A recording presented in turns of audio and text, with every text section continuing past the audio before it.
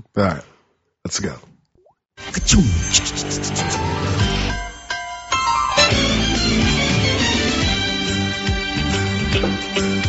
It's a rare condition this day and age to read any good news on the newspaper page. Love and tradition of the grand design, some people say, is even harder to find. If you really listen to the lyrics of that song, it's deep. You checked out. I checked out there for a moment. I saw you over there reading a magazine. If you listen to the lyrics, which I can't really remember all of them right now. Yeah. If you're just in it, should I play it again? No, I think we're good. I'm going to take your word for it. So welcome back. Welcome back, everybody.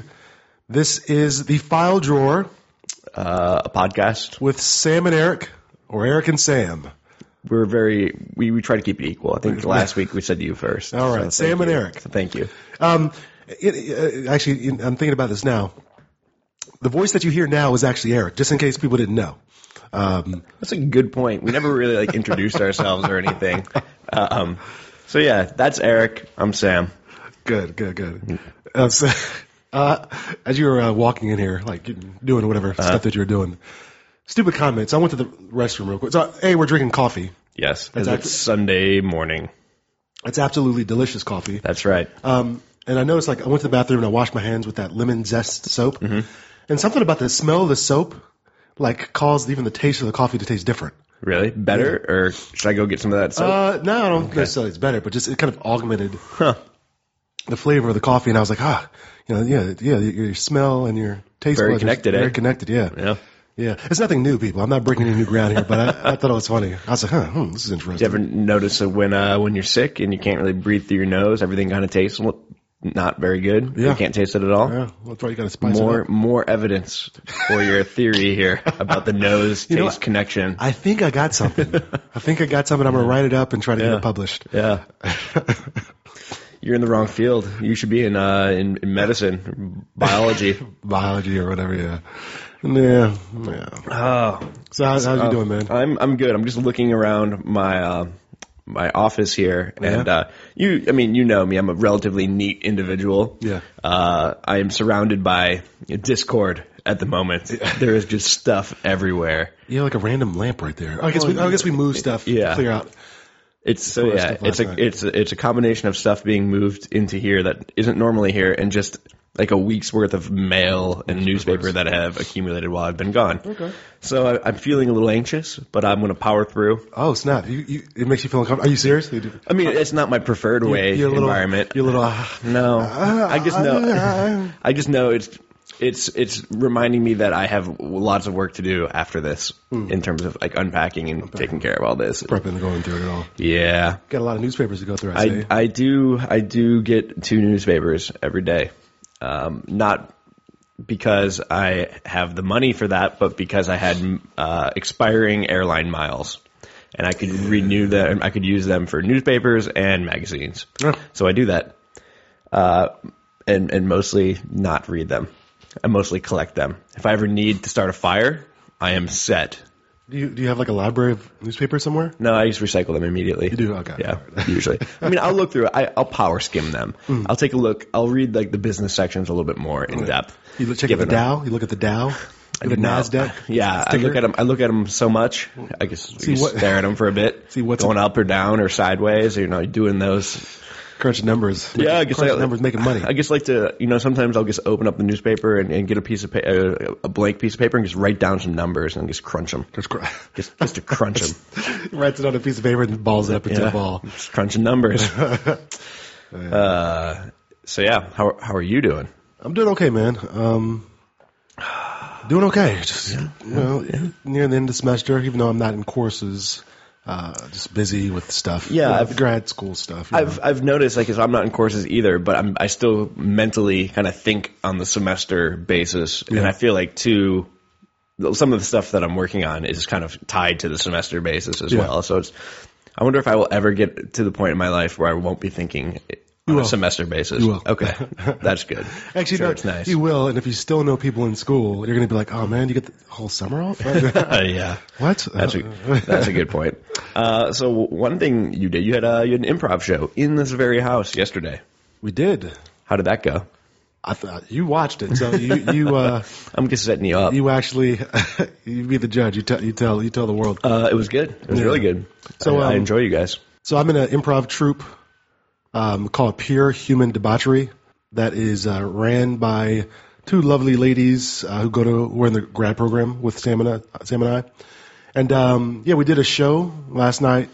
We did a show last night at the house here, and we had a good turnout. About, I don't know, would you say 40? Probably 40 or so people. 30 people. Yeah. And did some improv games. We tend to do like the improv game type of stuff. We did about 9 or so, and had a little social gathering afterwards. Indeed, where we did. drinks were poured and chips were ate, and it was good. It was a good time. Yeah. It was a good time. And when's the next one going to be? Spring sometime? Probably this spring sometime. Ask the boss. Yeah, you just show up and I like not. you're the talent. Yeah, that remains to be seen or whatever. But All right. hold on a second. Oh yeah. So Eric still has his soundboard, and he is. No, you're not supposed to. You're not supposed to pull the screen back and see eyes, man. Yeah, I'm sorry. We got some pretty important feedback from my father, who apparently really enjoys the soundboard. So. Yeah. I'll try to use it only when appropriate, but whatever. my tablet's battery's dead. I got this Nook HD Plus. Oh, nice. And I got it not because it's good. I actually got it because it was on sale a while back, and I wanted a tablet. I don't have money for an iPad. Right? Yeah, I could not justify myself spending money on an iPad because I really wouldn't use the tablet in a way that would justify getting an iPad. Yeah. You know, I would maybe scan the web a little bit, but I wouldn't. You know, any tablet can really do that if I'm just doing basic, internet searches or whatever. I'm not big into the apps and stuff. So anyway, but I got the tablet because it was cheap, and I could, wipe it and install like the stock version of Android. Yeah. So like there's a company organization, internet, whatever, called CyanogenMod. Yeah, I've heard of that. I may be mispronouncing it, but they do base installs of like the Android system and stuff like that. So that's why I got it, so I could just wipe it clean and wipe all that Nook nonsense off. I've noticed. So it's currently dead, but it has decided to allocate its very little remaining battery into telling you that it has no charge. I know, it's so ridiculous that it's charging. It's so silly. Nook. It has this like little loop thing. Oh, it's plugged. I didn't even realize it was plugged in. It's Okay, plugged never in. mind. It has My this- point no longer stands. It has this little Nook thing. So you can put it on a lanyard, wear it around your neck. That's what I don't understand. What is that for? I guess to lock it down or something? I think it's to use it as a necklace. I was thinking maybe to put a carabiner. Yeah, And like wear it around. hanging off of your belt. Hanging off the belt, like I'm ready. I'm ready to go to work. To do what? I don't know. Yeah. Well, I think there's lots of creative uses you could be using that with. So what are we up to today? You have thoughts? I have been busy in traveling for feels like the past week. So Yeah. I have not allocated many mental cycles to psychology. No, it's all good. Don't necessarily have to always talk about the heavy psychology stuff. It looks like you're still waking up. I am. Yeah, Sam looks like he's zoning out. No, every I'm once good. in a while. I'm good. But I sent you an email because I watched this really interesting documentary Oh yeah. on Netflix, and I was hoping that maybe you would get a chance to watch it, but I did obviously, not. No. But We can table it and I can watch it for next week. no, I'll talk about it now. All right. We'll talk about it later just to get your opinion. But it's a documentary. As an org person, I think I think I got certain things out of it. But the documentary is called "Print the Legend," and it was pretty good. It's on Netflix, and it's about I think they track about 3 different startup companies that are in the 3D printing industry, and it was interesting for a couple of reasons. Obviously, you'll have no idea what I'm talking about. I'll follow along. I'll figure it out. But it was interesting for a couple of reasons, showing basically startup companies try to get bigger and expanding really fast, and sort of going through those processes that we would have talked about in like org development and things like that. And so that was interesting, seeing just the life cycle of these organizations. So the documentary is following these three companies kind of as they grow. They for the most part, it seems like the most of the story was on one company. I want to say Form Labs but maybe I'm wrong. Nah, it was a different. I think it was one of the first 3D printer companies out there, and I can't remember which one it was. But so they had like sort of the main story, then other side stories. But it's very interesting, like that because of technology and that advent of like Kickstarter type programs or websites, that these companies are able to raise so much money so quickly, maybe more than they should be as a startup, before they sort of learn how to handle money. You know, and it's so interesting to see that process. So you have people spending money on the offices, the chairs, and things. And someone mentioned it. It's no surprise, it's the documentary, but someone mentioned, like, we have to think about, we've got this money, we made promises to investors, essentially that's what they are, that we were going to give them a 3D printer, that's worth about a couple $1,000s, et cetera. And they're like, two of the companies are behind on schedule, and they're having all these issues. And like, I don't know, it was just funny and interesting to me. And then how the leadership was. I'm remembering now. It's coming back to me. We talked a little bit about this last night, and then you had mentioned too. There's this idea. So obviously, Steve Jobs is this huge behemoth in the tech scene, and had a pretty unique / aggressive leadership style, and people are kind of just aping that without kind of having the other characteristics of that type of leadership. Basically just being a dick because Steve Jobs was a dick, and thinking that's what makes you a good leader. Yeah. The main organization they focused on, like someone actually kind of said that about the CEO of the company. And they're like, he obviously looks up to Steve Jobs, and he thinks that's the way that you manage, is being aggressive and stuff. And so that's interesting. Young leaders who become CEOs, people actually chose him because they thought he was sort of the charismatic one, sort of the face of the company. He could talk to people well, things like that. But you see them developing in such a way that maybe is negative or toxic, because they're sort of becoming, I don't know, we all hold implicit beliefs of what leadership is that are based on different prototypes or exemplars, one being Steve Jobs or whatever in that world. And you kind of just go on what you know. Yeah. Regardless if it's effective or not. You go on what you've seen before. Yeah. And I think it can be easier to just emulate somebody that you've seen than it is to do the actual leadership development and kind of self-reflection, figuring out what leadership, what the optimal kind of leadership style is for you as the way that you are. Much easier just to be like, hey, Steve Jobs was a dick, so I'm going to be a dick, and then I'll be like Steve Jobs. Yeah. Yeah. So that's actually a good point. So the self-reflection and all that stuff I think is needed to sort of optimize the type of leader you are. I think that's a good point. Well, I mean, in all the stuff that we do in Lead, I mean, we have, we have like these 6 Ps or whatever that we say, good leaders tend to do well, but it's not like we have this blueprint that every leader that we're trying to install onto every single leader. It's not like every leader that comes through our assessment centers or through our coaching comes out the other side identical. Yeah. You have your strengths, you have just how your comfort level with different types of leadership, and but it takes effort and some tolerance for ambiguity to actually do that well. So Print the Legend. Print the Legend. It's on Netflix, or find it wherever you want to find it. I'm not probably necessarily supporting Netflix here. I hate when I say any brand or company. Well, some I do support, and I'll say, this is good, but. But I mean, if Netflix wants to sponsor us, then we will give we will shout out to them all we can. just shameless. Yeah, I know. Absolutely shameless. Yeah. So that was interesting. That was something interesting that I watched. Gotcha. Well, I want to watch it now because I think one of the more interesting processes of a company growing is when you get to the point where the founder is no longer the best person to be the CEO. When a company gets to a size where the CEO needs to actually have experience managing lots of people and is not necessarily just the genius behind the product. And that is a spot where lots of companies end up struggling. Yeah. You get a lot of interpersonal things going on there when the founder is no longer the top dog. Yeah. And the way that a company manages that, I think I think that's a pretty big hurdle. Yeah. This is actually interesting.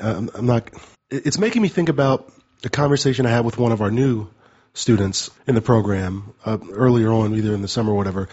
Especially in the tech world, I think a lot of times these people that become the leaders or the CEOs, the managers, do start off as like the producers.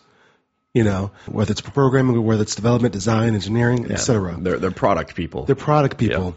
Yeah. And because, obviously there's a need for leadership and that sort of management role, people tend to evolve or become that because it's needed.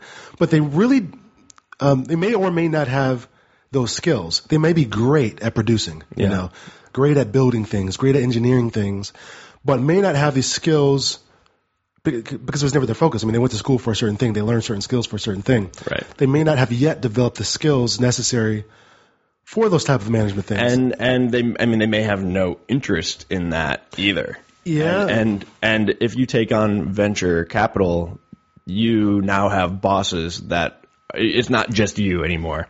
And depending on, how much equity you've given up in the company, they could bring in somebody who can actually who bring in their own people basically to run things. I don't know. Like we had a guest speaker in our OD class talking about that and how he actually works for a lot of the venture capital companies or groups and goes in to try to improve the functioning of these companies when there's this kind of transition from the original product people leadership to the professional managers, basically, and helping companies navigate that. It's definitely interesting. I've never been personally involved with anything like that, but I could see how just a lot of the human emotion part of running a company or giving up control over something that has been obviously like a huge part of your life for a long time could be tough to do. Yeah. So just to backtrack a little bit, so the person I was talking about, I guess she released a book or she tends to write about this area. I don't know the title of the book, but it's like a geek's guide to leading or something like that. Maybe I'll find it and we'll put it in the show notes or whatever. But I've never read it, but it might be interesting just based on the conversation I had with her. Yeah. There's one of the few websites that I follow regularly is a guy who his website is called Rands and Repose, and he worked for Apple for a long time, then worked for Palantir, which is this like data mining company, and I don't know where he works now, but he writes all about basically managing engineers, and it's really fascinating. Not that I don't manage engineers, but hearing him talk about and the stuff that he thinks about, and you have to think about when you're leading groups of people, especially groups of geeks or groups of nerds. It's really fascinating. He's a really good writer too. You usually pick up some good managing ideas or leadership ideas from that. I'll put it in the show notes. Yeah. And my experience prior to coming back to school, I worked with like a software development team. Right. So we did like test development, and the software development people were the ones that basically they were tasked with like creating a web application that would manage the delivery of this test. And also they handle the back end as well. So the database management, handling the items, the delivery, et cetera, things like that.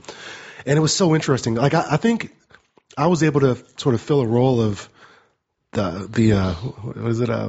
linking. I was boundary spanner. Yeah, I was able to be like a boundary spanner, maybe one of the linking mechanisms. I don't know. Between the software team and then the non-geek, non-whatever staff that was actually part of the organization that was at.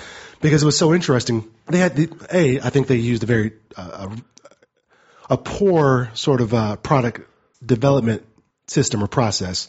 Like they had sort of old school process developing and stuff. From what I've read, I'm not an expert on this stuff, but from what I've read, a lot of these software development companies are going to more agile project management, where they're more flexible. They did not have that. They were very rigid, and you had to like specify exactly what you wanted to get it. If you specified it in a certain way, let's say you didn't know what to ask for, and you just asked for whatever, they wouldn't question it. They would use no creativity. They would just do it exactly like you did it. Yeah. And so, like, I think I was able to sort of come into play and say, look, guys, these people don't know necessarily what they're asking for exactly. Yeah. It's your job to sort of add that creative flair, figure out how to do it, you know? And I would sort of translate what the organization would request in a way that they would understand what was actually needed, because it was such a mess, man. Yeah. What do you think made you good at that? I think the background in that I love like computer stuff. You know, I have that minor in computer science. I have that experience, that sort of minor experience, an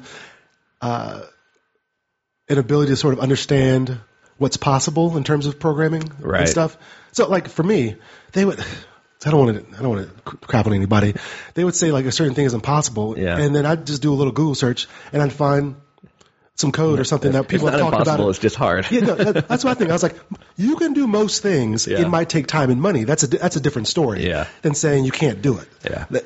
Is it worth it? Is it practical? To spend as much time? That's a totally different story. Yeah, it's a different. So I'm like, don't say it's not possible. Like you bend the wheel of the software through your code, my friend. What are we doing? It's like the code bender. Yeah. That's an animated movie that somebody should make, right? So did this make you Hold on a second. What I just said was exciting. So.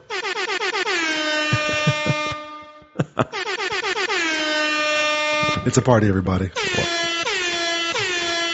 I don't know how long that's going to go. That sounds so stupid.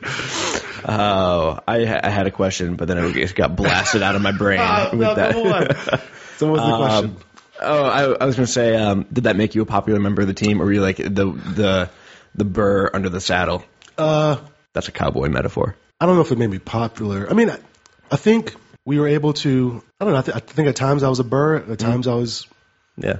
Popular. I always prefaced it everything with like a humble humility. Yeah. They were the coders. They were the experts. They were the, I could not sit down and code anything. Right. So I never necessarily told them how to do their job or, told them how to do it because I couldn't do it. Mm-hmm. However, in meetings and stuff, I would sit down and just kind of, again, sit and say, well, what do you need? We have these conversations and we kind of talk it out and say, well, and I would sort of try to present it in sort of, okay, I would try to go through whoever I sat down with on the organization side. Uh-oh. I'll tell you what just happened. I have my phone set up to turn on Google Now when I say "Okay, Google." Uh-huh. And you didn't do it right there. But you must have thought I just said it and it popped up. But so I would basically ask the right questions. If say the programmer was sitting there and they had just like a weird look on their face or like a blank stare, I would probe it a bit more. I would, you know what I'm saying? Yeah. I'm like, there's no way that I was kind of in my head, I would think, there's no way that you have all the information you need right now. Yeah. And you're not asking the right question, man. Yeah. So, I don't know. It sounds like a pretty important role to, I mean, I'm just trying to picture, so if you weren't in that situation, it was just going to be a bit of a cluster in terms of getting the right things created. You know what? I think they still would have gotten it. Don't get me wrong. I think the project gets completed when the project gets completed. And that wasn't necessarily my role. That position, I was able to sort of make it my own. Very small staff. Job crafting. Yeah. That's cool. I was able to sort of make it my own because I was hired for a certain set of skills, but then I ended up having other set of skills. And I like doing a variety of things. I mean, I would do like things that other people may not do. Like we had this like scanner, and I would like fix that. You know what I mean? Like, and I would set that up, and that wasn't my job. Yeah. But how long were you in the position before you kind of realized there was this opening and you could step into it? I mean, it strikes me as, on day one, that's not the type of thing that you can really do. But I'm not sure. Yeah. I'm not sure. I think eventually when it was gradual. It was gradual, and eventually when I started going to the software development meetings, they would meet with us a couple times a month, or something like that. I don't remember how often. That's when I just started putting more input. Yeah. I think because that whole process is fascinating to me. I love the idea of job crafting, which essentially is changing your job in ways to make it more enjoyable or more meaningful, or it's a cool process. And I tend to approach things like that. Like if my job is to do A, and I've consistently done A well, I was like, I got that. But what else is new? What else can I dive into? what other thing can I teach myself? And I was fortunate that I was given the opportunity, or I wouldn't say freedom per se, because I still did what they asked me to do, but Right. I was given the opportunity to do different stuff. So in that case, it was good. I hear people cleaning up my house right now. It's pretty awesome. Yeah. Maybe we'll get a guest or something. Bars in the door. Yeah. Cool. So what else is going on? Oh, I see you're scrolling through your thing. Do you have anything relevant? No, I don't. But again, that's too bad. I'm sorry. Don't call it out. I'm sorry. I'm mentally You're mentally drained. Mentally drained. You're driving this one, my friend. I'm just along for the ride. I flew out. I took an overnight flight to Kansas City last Tuesday, and then I was in Kansas City Wednesday, Thursday, Friday, being heavily involved in my friend's wedding. We did a lot of moving stuff around and then setting up and decorating the venue and then tearing the venue down the night after. Oh, wow. So as soon as the reception ended, we just stayed and tore everything down, put it up in boxes, threw it all in a U-Haul. Yeah. So I've had back to back, like very, very late nights. And I think my body's still a little bit on Central Time. Yeah. So I'm just tired. Where were you at again? Kansas City. Kansas City. Okay. Yeah. Yeah, that's right. Yeah. Which is a pretty cool town, actually. I've heard. Yeah. And you're not sure if you were in Missouri or Kansas. I lost track so much of what state I was in. I think my hotel was in one state and the wedding was in another. Yeah. Either Kansas or Missouri. That's whoever founded the second Kansas City, which was just lazy. They're like, what does that town over there call themselves? Kansas City. All right, let's just go over there. Yeah, because Kansas City is in Missouri, right? I think it's in both. I think, but what people think of as Kansas City, like the big one, is in Missouri, I think, which is stupid. Maybe silly. Is there a Missouri City? I don't think so. No? It should be in Kansas, though. Yeah. Huh.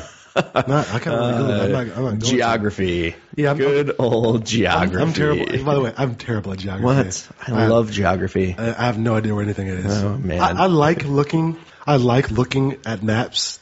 Yeah. Just to I don't know. For some reason, I'm just like, I like looking at maps. Maps are cool. That's about it. Have you ever seen how states got their shape? Any clips of that? No. Check it out if you like. Okay. I've only seen a few episodes. I think you might be able to get it on iTunes or get it somewhere. But I'll check it out. It basically gives the history or backstory of like how states got their shape, essentially. And some of them are rivers and whatnot, but some of them are There's a couple states where if you look at it close to the map, it'll like just go up a notch and go over. I think that's where they like messed up on what is it called? The surveying. Yeah, the surveying or something. Or there's a great so CGP Grey is this guy who makes videos on YouTube, like educational videos, and he also has a great podcast called Hello Internet. But Hello Internet. He does a series of videos on geography. Yeah. And there are a lot of weird kind of anomalies between the Canadian and U.S. border. Yeah. And there's actually, so if you think about the Canadian-U.S. border, most of it is highly uninhabited. Like, we're not going through major cities and stuff, right? Yeah. But they have cut, like a 50-yard swath through the forest of where the boundary is. And originally it was done, like, well before we had GPS and stuff. So if you actually look at it, it's kind of, like, wavy, and it's a perfectly straight line. Yeah. And there's situations where, like, it was going to cut through a lake, so the border kind of like jogs around this lake. So there's this weird stuff, and there's somewhere in Vancouver, the Vancouver area, kids like live in the U.S., but to get to school they have to like drive through Canada, and then they do 2 international border crossings every day when they go to school. Do they have like a fast pass or something? Or I would imagine. Or do they have to flash their passport? Get to know the custom agents really well. Yeah, man. It's like heading to school. No, that's hilarious. That's so funny. That's so weird. So I lived in Detroit area, like just north of Detroit, for a long time, and I traveled to Canada a lot for hockey tournaments. Yeah, and it's funny, like going into Canada, going across the Ambassador Bridge or the Blue Water Bridge up in Port Huron. You obviously have to talk to the border agents, and they always ask you, what you're doing, where you're going, and this is pre 9/11, but. Yeah. All you have to do to not have anybody bother you going into Canada, be like, oh, I'm going to a hockey tournament. Yeah. And they're like, oh, all right, good luck. And it's like the only question that you have, and then you're on your way. I would hope it's a little bit more stringent now, but little trick for all the terrorists out there listening to this podcast. Go into a hockey tournament. And I would not. I'm sure it'd help that you had probably Children. hockey gear. Yeah, that's true. A group of kids. If there's one person just driving by themselves, and I'm going to a hockey tournament. I'm going to a hockey tournament. Yeah. Okay. You might want to have some answers prepared as to like where the hockey tournament is going to be, but I don't know. I'm not sure. Canada could be anywhere. It's in Canada. It's on Lake Moultrie. That's not even a real lake. But I was making it up. It's on Lake Anyway, I like the tone of my voice when I lower it. Yeah, it's really. I just need to get like a half hour of you doing that to listen to while I go to sleep. Hello, America. My name is Eric Middleton. I'm here today to tell you a story. A story about two men and a podcast. Two men, two mics. And an iMac. Are they called iMacs? Well, this is not an iMac. This is a MacBook Pro. What's an iMac? The iMac is the desktop. The bubble thing, right? Well, the iMac still exists. It's a desktop computer. Okay. Yeah. So we haven't done useless Yahoo Yahoo News in a while, right? Yeah, we haven't. So I'm just kind of going through it right now. Let me try to give like a little jingle. Okay. Everybody, it's time for useless Yahoo News.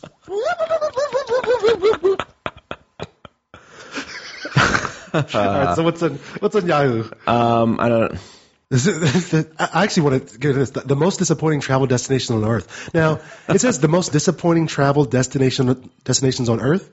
However, it has an image of 3 pyramids. So I'm like, why? How in the world? How in the world would that be a disappointment? So let me open that up. Let me open that up real quick. And it has a lady with a thumbs down. That's so rude. She's standing between 2 buildings with a thumbs down. So they say, this is hilarious. All right. So number 1, the whole city, Los Angeles, the whole city is a lie. The city of angels, not much. That's hilarious. I went, oh man. So Ellie is let down. Travelers expecting Hollywood glitz and glamour were shocked to find what they call a rundown, dangerous city, a dirty urban sprawl. Come on, man. All right. The pyramids stayed 15 minutes. That's interesting. Stonehenge, very anticlimactic. Oh, come on. The pyramids and Stonehenge definitely is. Is that a? I've heard it's just. It's like, rocks. It's just rocks, right? But I heard it's just like on the side of the road, basically. Yeah. Like you just kind of pull off and it's like there. Well, you know what? See, for the simple mind, it's just rocks on the side of the road. Mm-hmm. But you have to know how to read it. You have to know how to read the language of the rocks. Okay. They were set down upon this earth for a reason by aliens. You've been watching too much History Channel, and which sounds like a joke, but that is actually, I feel like a valid statement.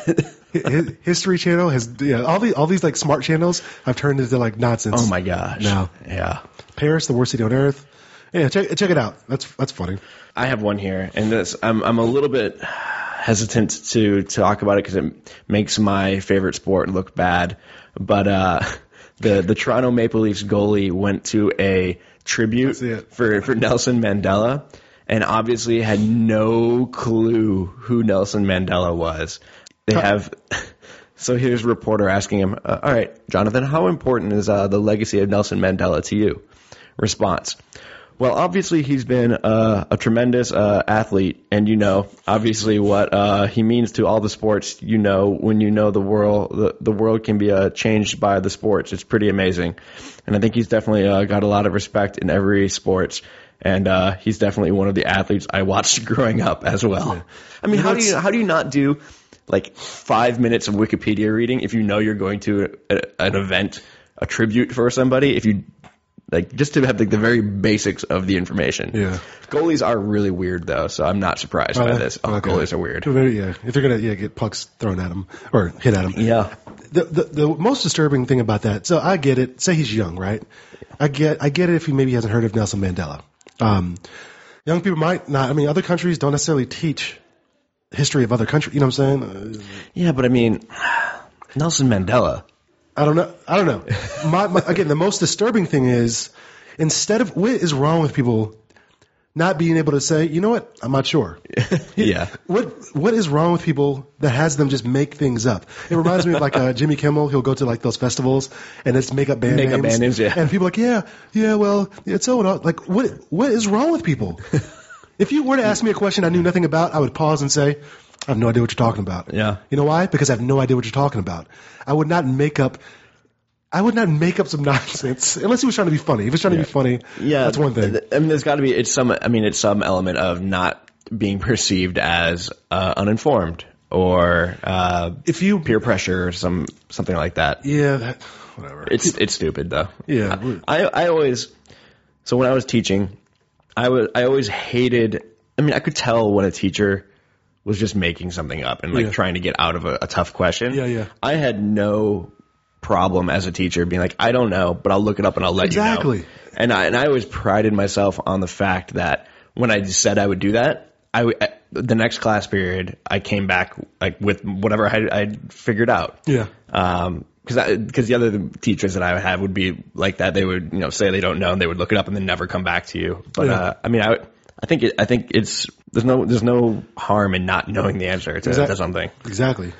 If you don't know, what does it say about you? It means that you don't know that one bit of information. Yeah, exactly. And it's totally fine. You got any more useless Yahoo news? Oh. Let's get one more. One more. Let's see. Celeb winter beach bods. That's important. I saw that one.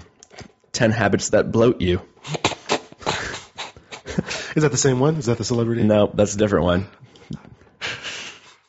The worst thing about these Yahoo news ticker is when they have like these prompts that, you're like, oh, this is interesting. You click on it, and it's like a stupid video. I hate the videos. Just give me some quick text so I can get through real quick. Yeah. Ugh. I feel like there's not much on here this week. We got one? Yeah. Are you brave enough to wear these in public? And it's talking about 10 quirky holiday sweaters. So obviously it's image based, so you have to check it out. But describe them to us. All right, so they got a slideshow here. Slideshows are almost as bad as videos. Yeah. I hate when you have a list and you have to go through each of the numbers on the list through clicking. Yeah. Just show me the list. You know why they do that, right? So the ads have a longer page views. Every click is another load on that ad. That's so annoying. It's dumb. That's now I'm done. One young lady is wearing a red and black sweater that says "ho ho ho" on it. Oh God! Oh, she does not know what she's saying. Then they have a mannequin wearing two elks facing themselves, and it looks like they're singing to the elks or reindeer. Probably reindeer. I don't know. I was trying to sound smart by not calling them deer. They probably are reindeer. I don't know. They got a lot. There's a big. Do you hunt at all? Do you know hunting language? No. They look like 10 point. Okay. 10 pointers. Yeah. 15 point. No, whatever. That's a lot of points. All right, I'm done. Yeah. I'm bored. Thank you, Yahoo, for that Yahoo useless news. This has been another episode or another segment of useless Yahoo news. I feel like that's your most accurate sound effect so far. I think that one fits the best. I'm trying to look. Do I have any interesting things that I downloaded on my desktop? My desktop on my computer is so busy. It's driving me crazy right now. It's driving me so insane right now. My desktop is empty. It's driving me insane. Mine usually isn't, but I just. What's going on, Eric? Why is your computer desktop a manifestation of your mind? Maybe. Yeah, actually. Yes. I am my desktop. I am my desktop, man. Oh, we need to have an intervention. Maybe. There's nothing interesting here. God, we did a great job preparing this week. You did get a new external hard drive in. Yeah. And it says it's a Porsche design, which means it's just in a silver box. I don't understand. I guess they have some sort of partnership with this hard drive company, Lacey. I don't know. I would be normally very skeptical of something like this. It's almost like it's not this, but licensed to buy or I got a hard drive with Toy Story characters on it. Yeah. That's not what this is. And the only reason I got this is because my first external hard drive ever was the same brand this Porsche design thing. Is that first one still? And it still works. And it's funny. It's a 250 gig, and it's probably like 4 times the size of this. Yeah. Like take 4 of those and put them together, and that was the external hard drive that I originally got. That's still working. Wow. Spinning disk, I assume? Yeah, spinning disk. That one is too. Is it? Yeah. Okay. Yeah. It's so much. Oh man. Small though, right? Yeah. Pretty crazy. Yeah, that is crazy. So they're either storing more information on these disks, or they're making them thinner, or all of the above. All of the above. Yep. I mean, I'm excited. The main reason I got it was because there are some games that I want to play that don't fit on my computer. Well, yeah. What games do you play? I was telling my sister because she was like, I might buy a PS3, like an older model, like PS3, not the newest one. Because she's like, if I want to play some games sometimes, and I was like, there's a lot of games that are just on the computer nowadays that you can play, and so that's what you play, right? I play mostly on the computer. Yeah. Are they free, or do they purchase, or cheap? I mean, there are some free-to-play ones that have, like, obviously, like, in-game purchases you could make, but there's a couple that I play that are straight-up free. Oh, what's your favorite type of game, and what's your favorite game of that I have.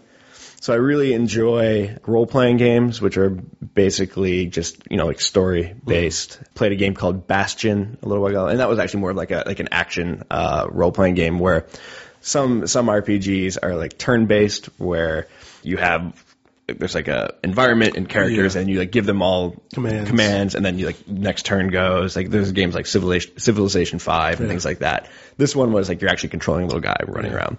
But that game, I like games that have a good story and good music and good art. So it's like games that are, that are more than just like blowing stuff up like that. I was into that when I was younger, but now like I try to experience games that are a little bit more than that. How do you find out about like new games that you might be interested in? Can you just go to a website like Computer Games?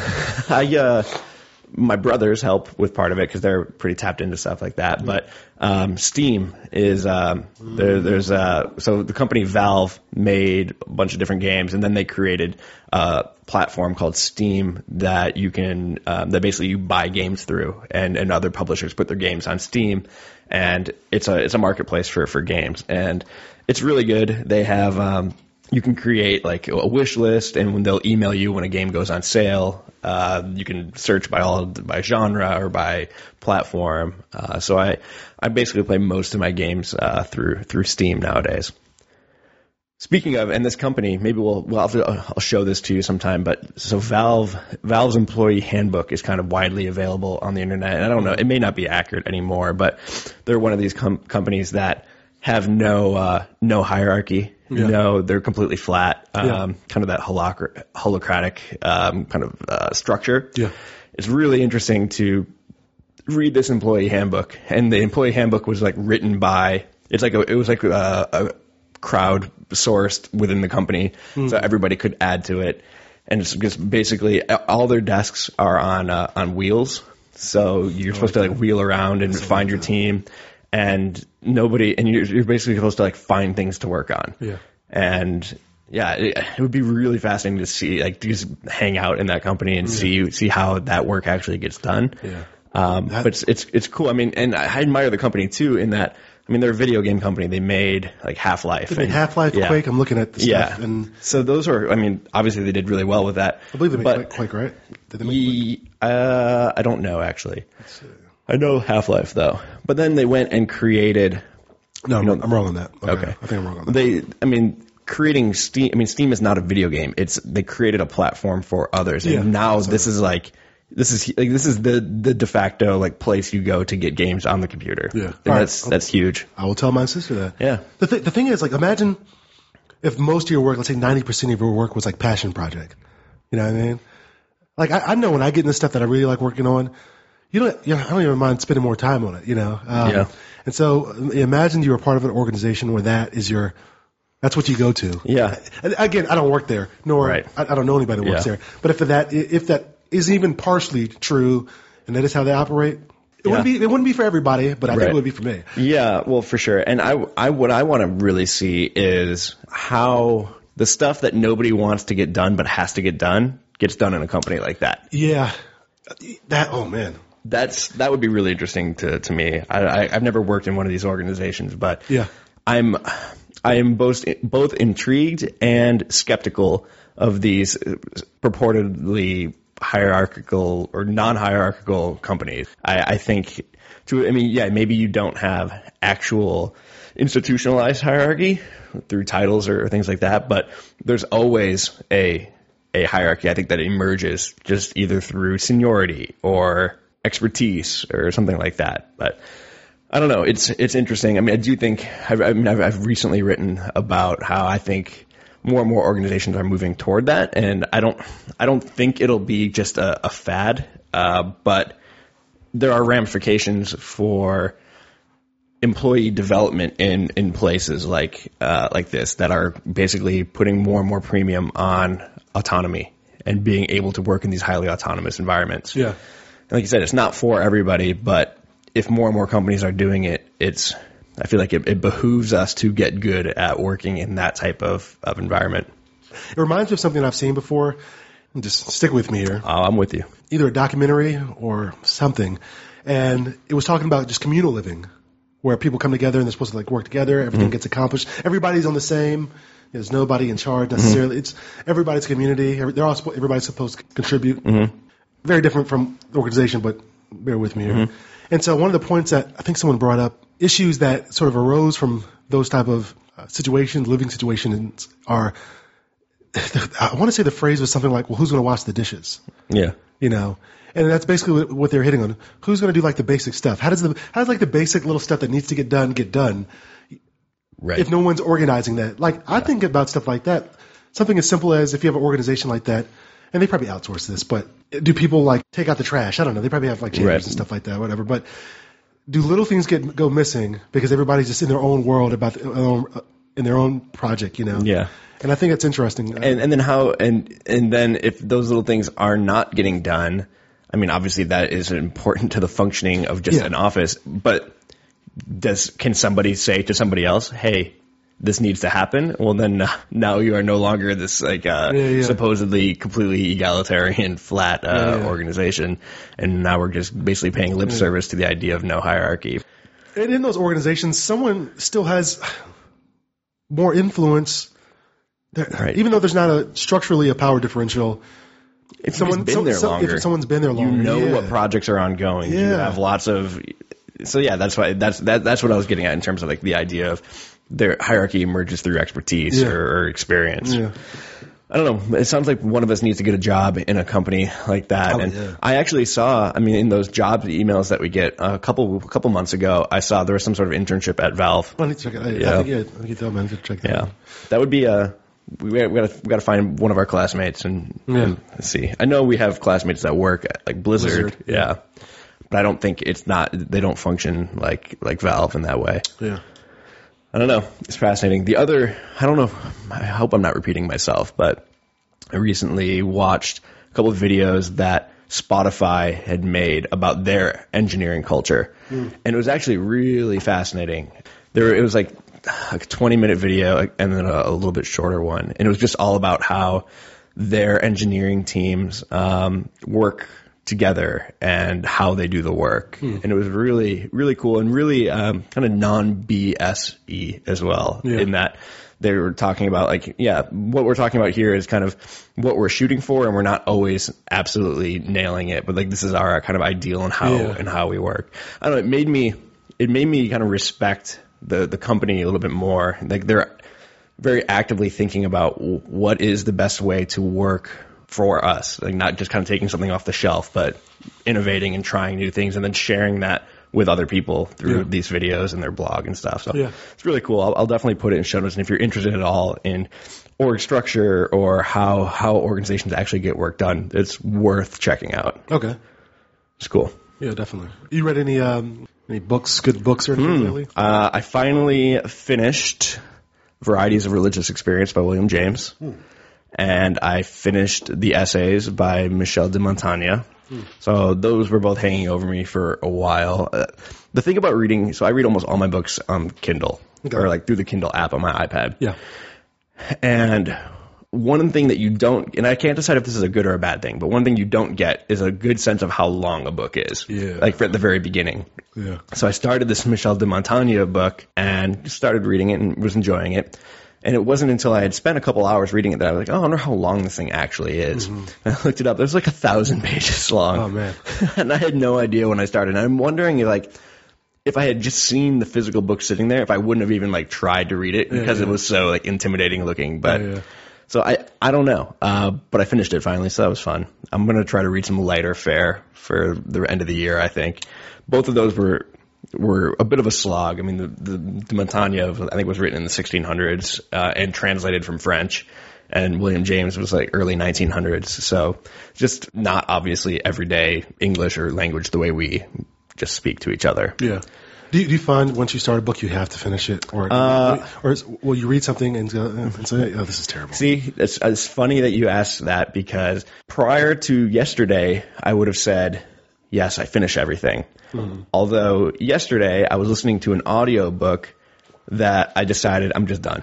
And I was like a couple hours into it, and I'm like, I'm not getting like much out of this. I'm just going to stop doing it. So evidently I'm the type of person who will just put something down and not come back to it. Yeah. It was that Capital in the 21st Century book by Piketty. People have been like talking about like crazy the past year or so. And it just does not translate well to an audiobook. Really?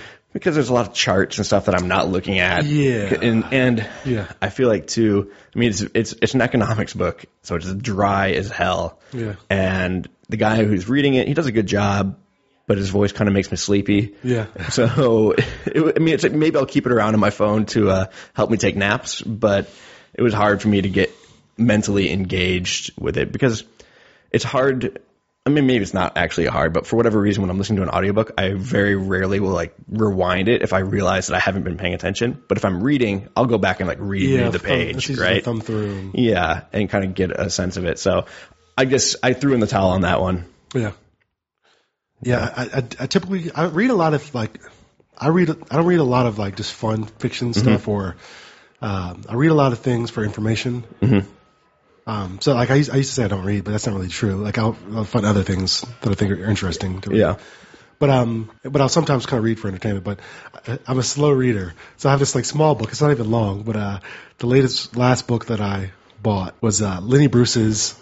He has a book called "How to Talk Dirty and Influence People." And I still haven't finished it though. But thinking about this, I need to get back to it and actually finish it, because it's not a long book. I mean, it should be a light read, but yeah, something you'll finish over Christmas break. Probably, yeah.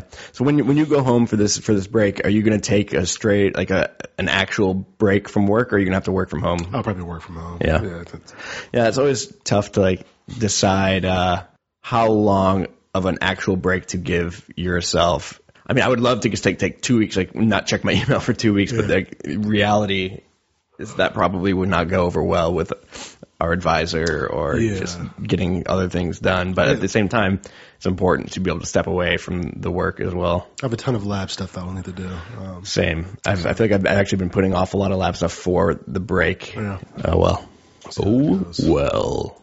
All right, man. I think I'm pretty good. I am also good. All right, everybody. Thank you for joining us this week. Yes, thank you for joining us on this wonderful Sunday morning, the slow, lazy Sunday morning. Yeah, actually, this is going to be released on Tuesday. Yeah, well, tell your friends about us. And with that note, it's a little outro music.